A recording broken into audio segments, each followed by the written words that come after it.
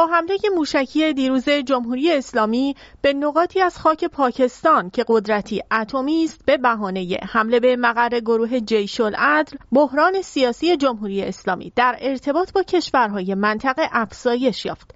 جمهوری اسلامی خبر داده بود که 2 مقر مهم گروه تروریستی جیش العدل در خاک پاکستان توسط موشک و پهپاد هدف قرار گرفت و منهدم شد و جیش العدل هم اعلام کرده که فقط 2 کودک در خانه فردی با نام کریمزاده کشته شده است.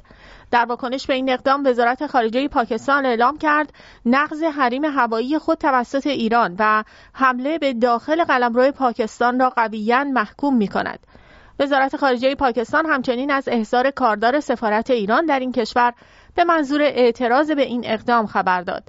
اسلام آباد همچنین گفت اعتراض به ایران را از طریق مقام‌های ارشد دیپلماتیک خود در تهران به وزارت امور خارجه ایران اعلام کرده است. این در حالی است که جمهوری اسلامی مدعی است جیش العدل که مقرهای آن در پاکستان قرار دارد حملات تروریستی در ایران را انجام داده و تهران خواستار اقدام اسلام آباد علیه تروریسم شده بود. در این رابطه حسین امیرعبداللهیان وزیر امور خارجه جمهوری اسلامی در گفتگوی تلفنی ماه گذشته با جلیل عباس جیلانی سرپرست وزارت خارجه پاکستان با اشاره به حمله به مقر انتظامی در شهرستان راسک که به قتل 12 نفر و زخمی شدن 7 نفر از پرسنل نیروی انتظامی منجر شد، از طرف پاکستانی خواست تا کشورش این گروهک را به عنوان یک گروه تروریستی مورد شناسایی قرار دهد.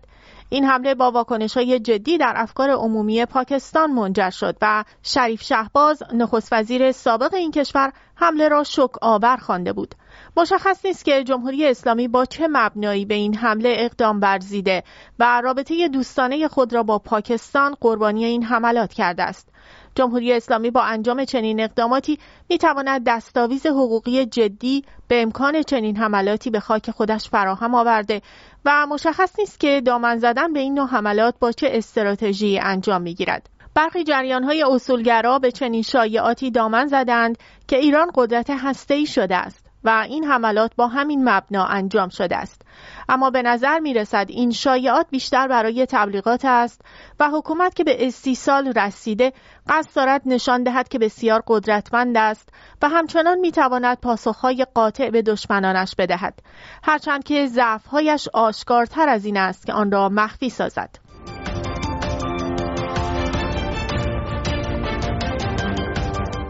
پس لرزه‌های حمله جمهوری اسلامی به خاک کردستان عراق همچنان ادامه دارد. در داخل عراق همه مقامات این اقدام را محکوم کردند و دولت عراق رسما شکایت خود را در شورای امنیت به ثبت رسانیده. همچنین از سودانی نخست وزیر عراق گفته است که ایران ناتوان است که مستقیما به اسرائیل پاسخ دهد و آمده به خاک عراق حمله کرده است و ایران تاکنون نتوانسته نشان دهد که خانه مورد حمله مقر موساد بوده است. در این میان نیروهای هوادار جمهوری اسلامی در عراق هم حاضر نشدند از این اقدام حمایت کنند و سکوت اختیار کردند. در این میان امیر سعید ایروانی سفیر و نماینده دائم ایران در سازمان ملل روز سه‌شنبه در نامه‌ای به آنتونیو گوترش دبیرکل سازمان ملل و سفیر فرانسه به عنوان رئیس دوره‌ای شورای امنیت اعلام کرد که جمهوری اسلامی ایران به عنوان یکی از قربانیان اصلی تروریسم در اجرای عملیات حق ذاتی خود برای دفاع از خود بر اساس قوانین بین‌المللی و منشور سازمان ملل متحد عملیات ضد تروریستی را انجام داد. این عملیات شامل حملات هدفمند علیه پایگاه‌ها و تأسیسات گروه‌های تروریستی مستقر در سوریه و عراق است.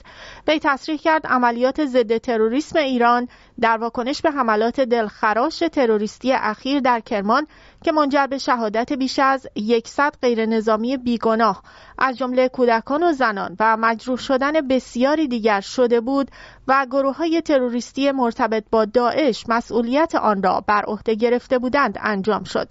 وی در ادامه گفته است خوشبختانه حملات مذموم تروریستی در کرمان با محکومیت شدید و متفق القول اعضای شورای امنیت سازمان ملل متحد مواجه شد. وی وقیحانه گفته است که جمهوری اسلامی بار دیگر بر تعهد تزلزل ناپذیر خود به احترام کامل به حاکمیت ملی، استقلال، وحدت و تمامیت ارضی جمهوری عراق و جمهوری عربی سوریه تاکید می‌کند و جمهوری اسلامی به عنوان یکی از اعضای مسئول سازمان ملل متحد بر پایبندی خود به اهداف و اصول منشور ملل متحد تاکید می‌کند. مشخص نیست که با چنین ادعایی و علیرغم توافق امنیتی با عراق چگونه ایران به کشورهای همسایه حمله کرده است. در این میان آشتیانی وزیر دفاع در مصاحبه ای امروز صبح گفت ایران به حقوق و منافع و تمامیت ارضی همه کشورها به ویژه همسایگان خود احترام می‌گذارد، ولی به هیچ وجه نمی‌پذیریم در مرزهای ما شیطنت کنند و حتماً برخورد می‌کنیم. وی افزود در دفاع از منافع ملی و مردممان هیچ محدودیتی قائل نیستیم و با اقتدار برخورد می‌کنیم. تروریسم را در سراسر جهان محکوم می‌کنیم. در این میان بحران یمن همچنان دامنگیر ایران است. خامنه‌ای رهبر جمهوری اسلامی دیروز در سخنانی صریحاً از اقدام حوثی‌ها حمایت کرد و با تمجید و تحسین انصارالله در پشتیبانی از مردم غزه گفت یمنی‌ها به مجاری حیاتی رژیم صهیونیستی ضربه وارد کردند و از تهدید آمریکا نترسیدند، چرا که انسان خدا ترس از غیر خدا نمی‌ترسد و این کار آنها حقاً و انصافاً مصداق جهاد فی سبیل الله است. این سخنان موضع ایران را با دشواری جدی مواجه می‌سازد. در همین رابطه بلینکن وزیر خارجه آمریکا در سخنانی در داووس سوئیس امروز صبح با توجه به تحولات منطقه‌ای و حمایت ایران از حملات حوثی‌ها ایران را بزرگترین خطر و تهدید امنیتی منطقه خوانده است. سخنانی که می‌تواند زمینه‌ساز مقابله با ایران گردد. اما در آخرین تحول ستاد مشترک ارتش آمریکا روز سه‌شنبه اعلام کرد که یک محموله قطعات موشک ساخته ایران را که به مقصد شورشیان حوثی یمن در حرکت بوده در دریای عمان توقیف کرده است. از زمان آغاز حملات حوثی‌های مورد حمایت جمهوری اسلامی به کشتی‌های تجاری این اولین بار است که آمریکا محموله سلاح به مقصد یمن را توقیف می‌کند. در این بیانیه مطبوعاتی آمده است که این عملیات که در 11 ژانویه انجام شد شماری از تسلیحات از جمله اجزای موشک‌های بالستیک و موشک‌های کروز توقیف شدند. این بیانیه همچنین مشخص کرد که 2 سرباز نیروی دریایی آمریکا که از شامگاه پنجشنبه در سواحل سومالی مفقود شده بودند در این عملیات شرکت داشتند. آنها 2 عضو نیروی ویژه نیروی دریایی آمریکا بودند. مایکل کوریلا رئیس فرماندهی نظامی آمریکا در خاورمیانه، آسیای مرکزی و جنوبی سنتکام گفت جستجوهای فشرده همچنان برای یافتن آنها در جریان است. به گفته ستاد کل ارتش آمریکا، قطعات موشک توقیف شده به وسیله یک قایق بادبانی سنتی عربی با 14 خدمه حمل می شدند. ستاد کل ارتش آمریکا گفت که این قایق خطرناک تشخیص داده شده و غرق شده است. این خبر در حالی اعلام می شود که حملات موشکی حوثی‌ها علیه کشتی‌های تجاری ادامه دارد. در تازه‌ترین حمله یک کشتی فله‌بر یونانی روز سه‌شنبه در سواحل یمن مورد اصابت موشک قرار گرفت. شرکت خصوصی مخاطرات دریایی آمبری اعلام کرد که این کشتی با پرچم مالت هنگام عبور از جنوب دریای سرخ به سمت شمال مورد اصابت موشک قرار گرفت. این شرکت افزود که کشتی یونانی به مسیر خود ادامه داده است. به گفته آمبری کشتی فله‌بر متعلق به یک شرکت یونانی به سمت کانال سوئز در حرکت بوده است. این منبع گفت که این کشتی و سایر کشتی‌های متعلق به این ناوگان از 7 اکتبر در اسرائیل توقف داشتند. به نظر می رسد موج جدیدی از اقدامات نظامی و سیاسی اروپا و آمریکا بر علیه حملات حوثی‌ها بر جمهوری اسلامی که حامی آنهاست در راه است.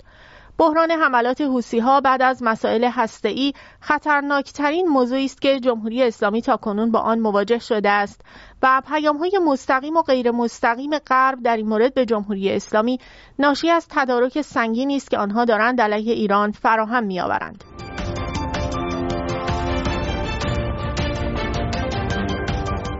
سلیمی عضو هیئت مدیره مجلس و عضو کمیسیون تلفیق لایحه بودجه سال 1403 مجلس شورای اسلامی با اشاره به افزایش حقوق کارمندان در سال 1403 با بیان این موضوع که افزایش حقوقها منابع مشخص دارند گفت برای تامین این منابع نیازی به افزایش قیمت‌ها نیست. سلیمی این سخنان را در واکنش به رئیس سازمان برنامه و بودجه در خصوص افزایش قیمت بنزین و ارز در صورت افزایش حقوق‌ها عنوان می‌کرد. سازمان برنامه و بودجه در اطلاعیه خود اعلام کرده بود نمایندگان عضو کمیسیون تلفیق بودجه در روز گذشته احکام الحاقی متعددی را که بار مالی آنها تأمین و پیش‌بینی نشده به رغم مخالفت نمایندگان دولت به تصویب رساندند. در این اطلاعیه تصریح شده است با توجه به پوشش خبری گسترده این مصوبات و ایجاد انتظارات احتمالی در برخی هموطنان عزیز، لازم به تأکید است که این مصوبات در مرحله تصویب نهایی در صحن مجلس و یا در مرحله تایید توسط شورای محترم نگهبان ممکن است با چالش مغایرت با اصل 75 قانون اساسی مواجه شده و از تصویب نهایی باز بماند. سلیمی در واکنش گفت منابع افزایش حقوق مشخص است و در این شرایط نیازی به افزایش قیمت ارز و بنزین نیست. وی افزود این موضوعات لازم و ملزوم یکدیگر نیستند. وی با بیان این موضوع که همه باید در مقابل قانون تمکین کنند گفت فعلا مصوبات در کمیسیون تلفیق به تصویب رسیدند و اگر در صحن علنی مصوب شوند و شورای نگهبان هم آنها را تایید کند باید همه در مقابل قانون تواضع و تمکین کنند.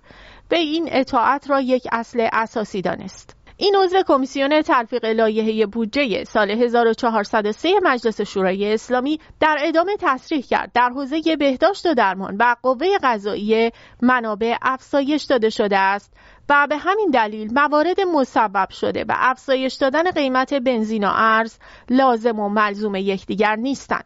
وی همچنین افزایش 1% نرخ مالیات بر ارزش افزوده و جلوگیری از فرارهای مالیاتی در راستای افزایش درآمدهای دولت را کمک بسیار بزرگ مجلس به دولت عنوان کرد و خاطر نشان کرد با توجه به تورم 40% بر اساس گزارش بانک مرکزی و گرانی اجناس که تورم بیش از 60% دارد، باید برای کارمندی که 10 میلیون تومان حقوق دریافت و گوش را با قیمت 700,000 تومان خریداری می کند اقدامی داشت.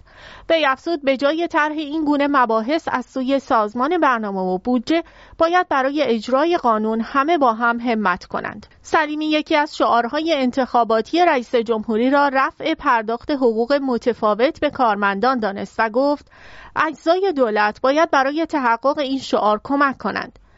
بسیاری از مسئولین جمهوری اسلامی همچنان قادر نیستند که نسبت به منابع و هزینه‌های کشور نگاه جامع و یکپارچه داشته باشند و تصور می‌کنند که هزینه‌ها و منابع کشور را می‌توان مستقل از یکدیگر برنامه ریزی و اجرا و عملیاتی کرد. این نماینده مجلس که عضو کمیسیون تصمیم گیری درباره بودجه هم هست، تصور می کند که هر سازمانی صندوقی مستقل دارد که می تواند هزینه های خود را با آن پوشش بدهد و مستقل از دیگر بخش های اقتصادی عمل کند و این بخش های اقتصادی به هم مرتبط نیستند و به همین علت هم بودجه ها را جدا از هم می بیند. اما این در حالی است که منابع و مصارف کشور به هم مرتبطند و در صندوق یکپارچه بودجه کشور قرار دارند و در عین حال پیامدهای آن هم بر کل کشور تأثیر می‌گذارد.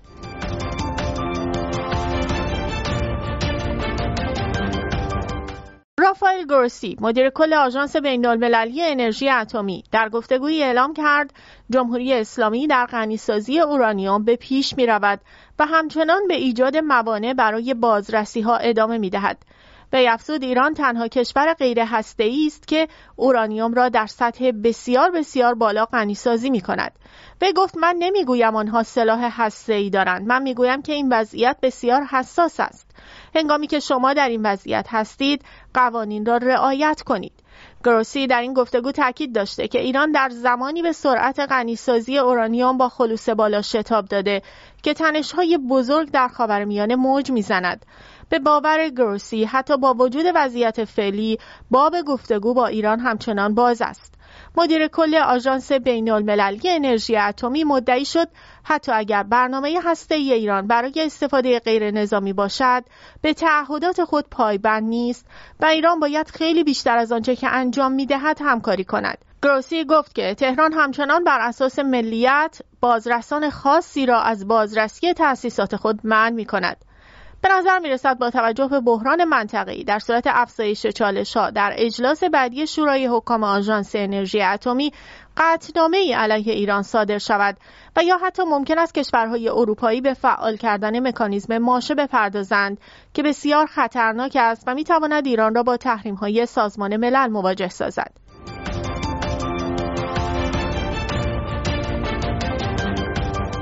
در حالی که حملات علیه اوکراین توسط روس‌ها ادامه دارد، رئیس جمهوری اوکراین امروز در جریان نشست سالانه مجمع جهانی اقتصاد در داووس سوئیس خواستار حمایت بین‌المللی علیه روسیه شد و تاکید کرد که ولادیمیر پوتین باید از بابت به راه انداختن جنگ پشیمان شود.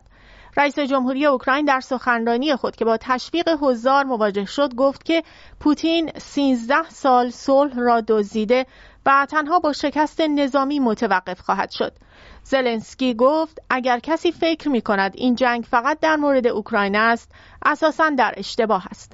او گفت پوتین شکارچی است که از شکار کردن سیر نمی شود. ما باید از خود دفاع کنیم. ما می توانیم او را در زمین، هوا و دریا شکست دهیم و این را ثابت کرده ایم. پوتین باید از راه انداختن این جنگ پشیمان شود. ما نیاز داریم که او شکست بخورد. اتحاد جهانی قوی تر از نفرت یک نفر است. زلنسکی به مدیران ارشد اجرایی در داووس پیشنهاد داد تا سرمایه‌گذاری لازم برای بازسازی اقتصاد ویران شده اوکراین را فراهم کنند.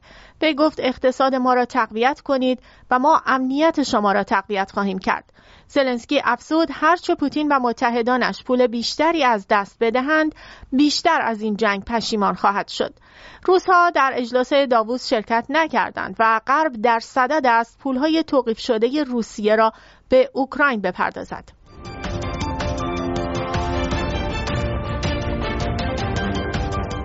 اسحاق جهانگیری، معاون اول دولت روحانی، در مراسم 7مین سالگرد مرگ هاشمی رفسنجانی در قم طی سخنانی کارنامه و وعده‌های دولت رئیسی را مورد انتقاد قرار داد و گفت مردم الان برای دارو مینالند، برای مرغ و تخم مرغ. الان پایان مجلس است. وقتی مجلس شروع شد مگر همین مجلسی ها نگفتند ما یک خیزش هستیم که مسائل اقتصادی را حل می کنیم؟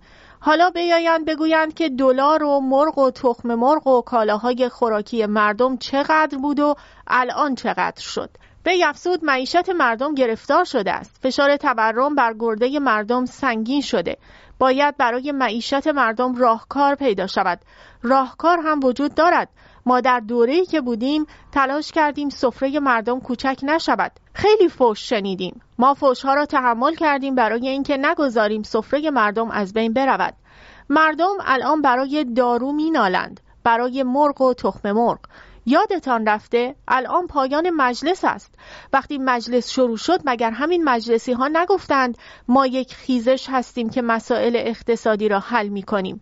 حالا بیایند بگویند که دلار و مرغ و تخم مرغ و کالاهای خوراکی مردم چقدر بود و الان چقدر شد.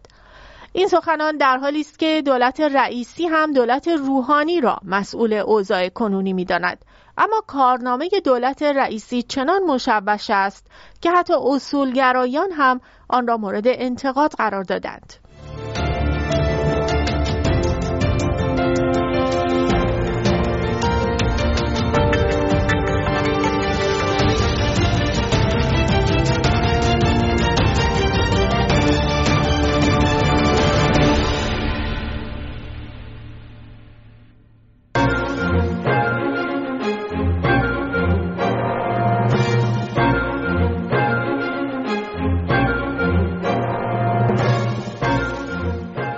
شبکه خبری CNBC می‌نویسد رژیم ایران به امریکا هشدار داده که سرنوشت خود را به سرنوشت نتانیاهو و اسرائیل گره نزند. این شبکه خبری میگوید وزیر امور خارجه جمهوری اسلامی به امریکا هشدار داده که سرنوشت خود را به سرنوشت بنیامین نتانیاهو نخست وزیر اسرائیل گره نزند و مدعی شده که حمایت کامل واشنگتن از اسرائیل ریشه اصلی ناامنی در منطقه است. حسین امیر عبداللهیان وزیر امور خارجه جمهوری اسلامی با تاکید بر اینکه امنیت در دریای سرخ برای کشورش مهم است گفته است که تهران از امریکا می‌خواهد که جنگ غزه را متوقف کند. CNBC می‌نویسد این اظهارات وزیر امور خارجه جمهوری اسلامی در حالی بیان می‌شود که جنگ اسرائیل و حماس 100مین روز خود را پشت سر گذاشته. امریکا حمایت قاطع خود را از اسرائیل در جنگ علیه حماس اعلام کرده است. در 7 اکتبر گروه حماس با نفوذ به خاک اسرائیل بیش از 1200 نفر را کشت و 240 نفر را به گروگان گرفت. پس از این حمله بود که جو بایدن رئیس جمهور ایالات متحده برای نشان دادن همبستگی به این کشور سفر کرد و تعهد کرد که میلیاردها دلار حمایت نظامی را در اختیار اسرائیل قرار دهد. آنتونی بلینکن وزیر امور خارجه هم از آن زمان تا کنون چندین بار به اسرائیل سفر کرده است. CNBC می‌نویسد در حالی امیر عبداللهیان امریکا را عامل ناامنی در منطقه دانسته که این رژیم از شورشیان حوثی یمنی حمایت می‌کند. حوثی‌هایی که با حمله به کشتی‌های تجاری در دریای سرخ ترانزیت و تجارت جهانی را مختل کردند. امیر عبداللهیان می‌گوید مردم یمن و سایر کشورهای منطقه از ملت فلسطین دفاع می‌کنند. آنها بر اساس تجربه و منافع خود عمل می‌کنند و هیچ دستوری از ما دریافت نمی‌کنند. CNBC می‌نویسد گروه شبه نظامی حوثی حملات پهپادی و موشکی خود را به کشتی‌ها در دریای سرخ از اواخر سال گذشته آغاز کرده و قصد خود از هدف قرار دادن کشتی‌ها را تلافی جنگ غزه عنوان کرده است. مرکز فرماندهی ایالات متحده گفته است که حوثی‌ها روز دوشنبه یک موشک بالستیک ضد کشتی به یک کشتی تجاری متعلق به ایالات متحده شلیک کردند. این در حالی است که وزیر امور خارجه جمهوری اسلامی ادعا می‌کند که امنیت در آبراهای جهانی برای این حکومت دارای اهمیت است، زیرا که آنها صادرکننده نفت هستند و از این بابت متضرر خواهند شد. CNBC می‌نویسد رژیم ایران از حماس در جنگ با اسرائیل حمایت می‌کند و به تأمین تسلیحات گروه‌های شبه نظامی همچون حزب الله لبنان ادامه می‌دهد. در آن سو مقامات یمنی که شورشیان حوثی را در جنگ با خود می‌بینند، بارها رژیم ایران و حزب الله را به حمایت نظامی و مالی از این گروه متهم کردند.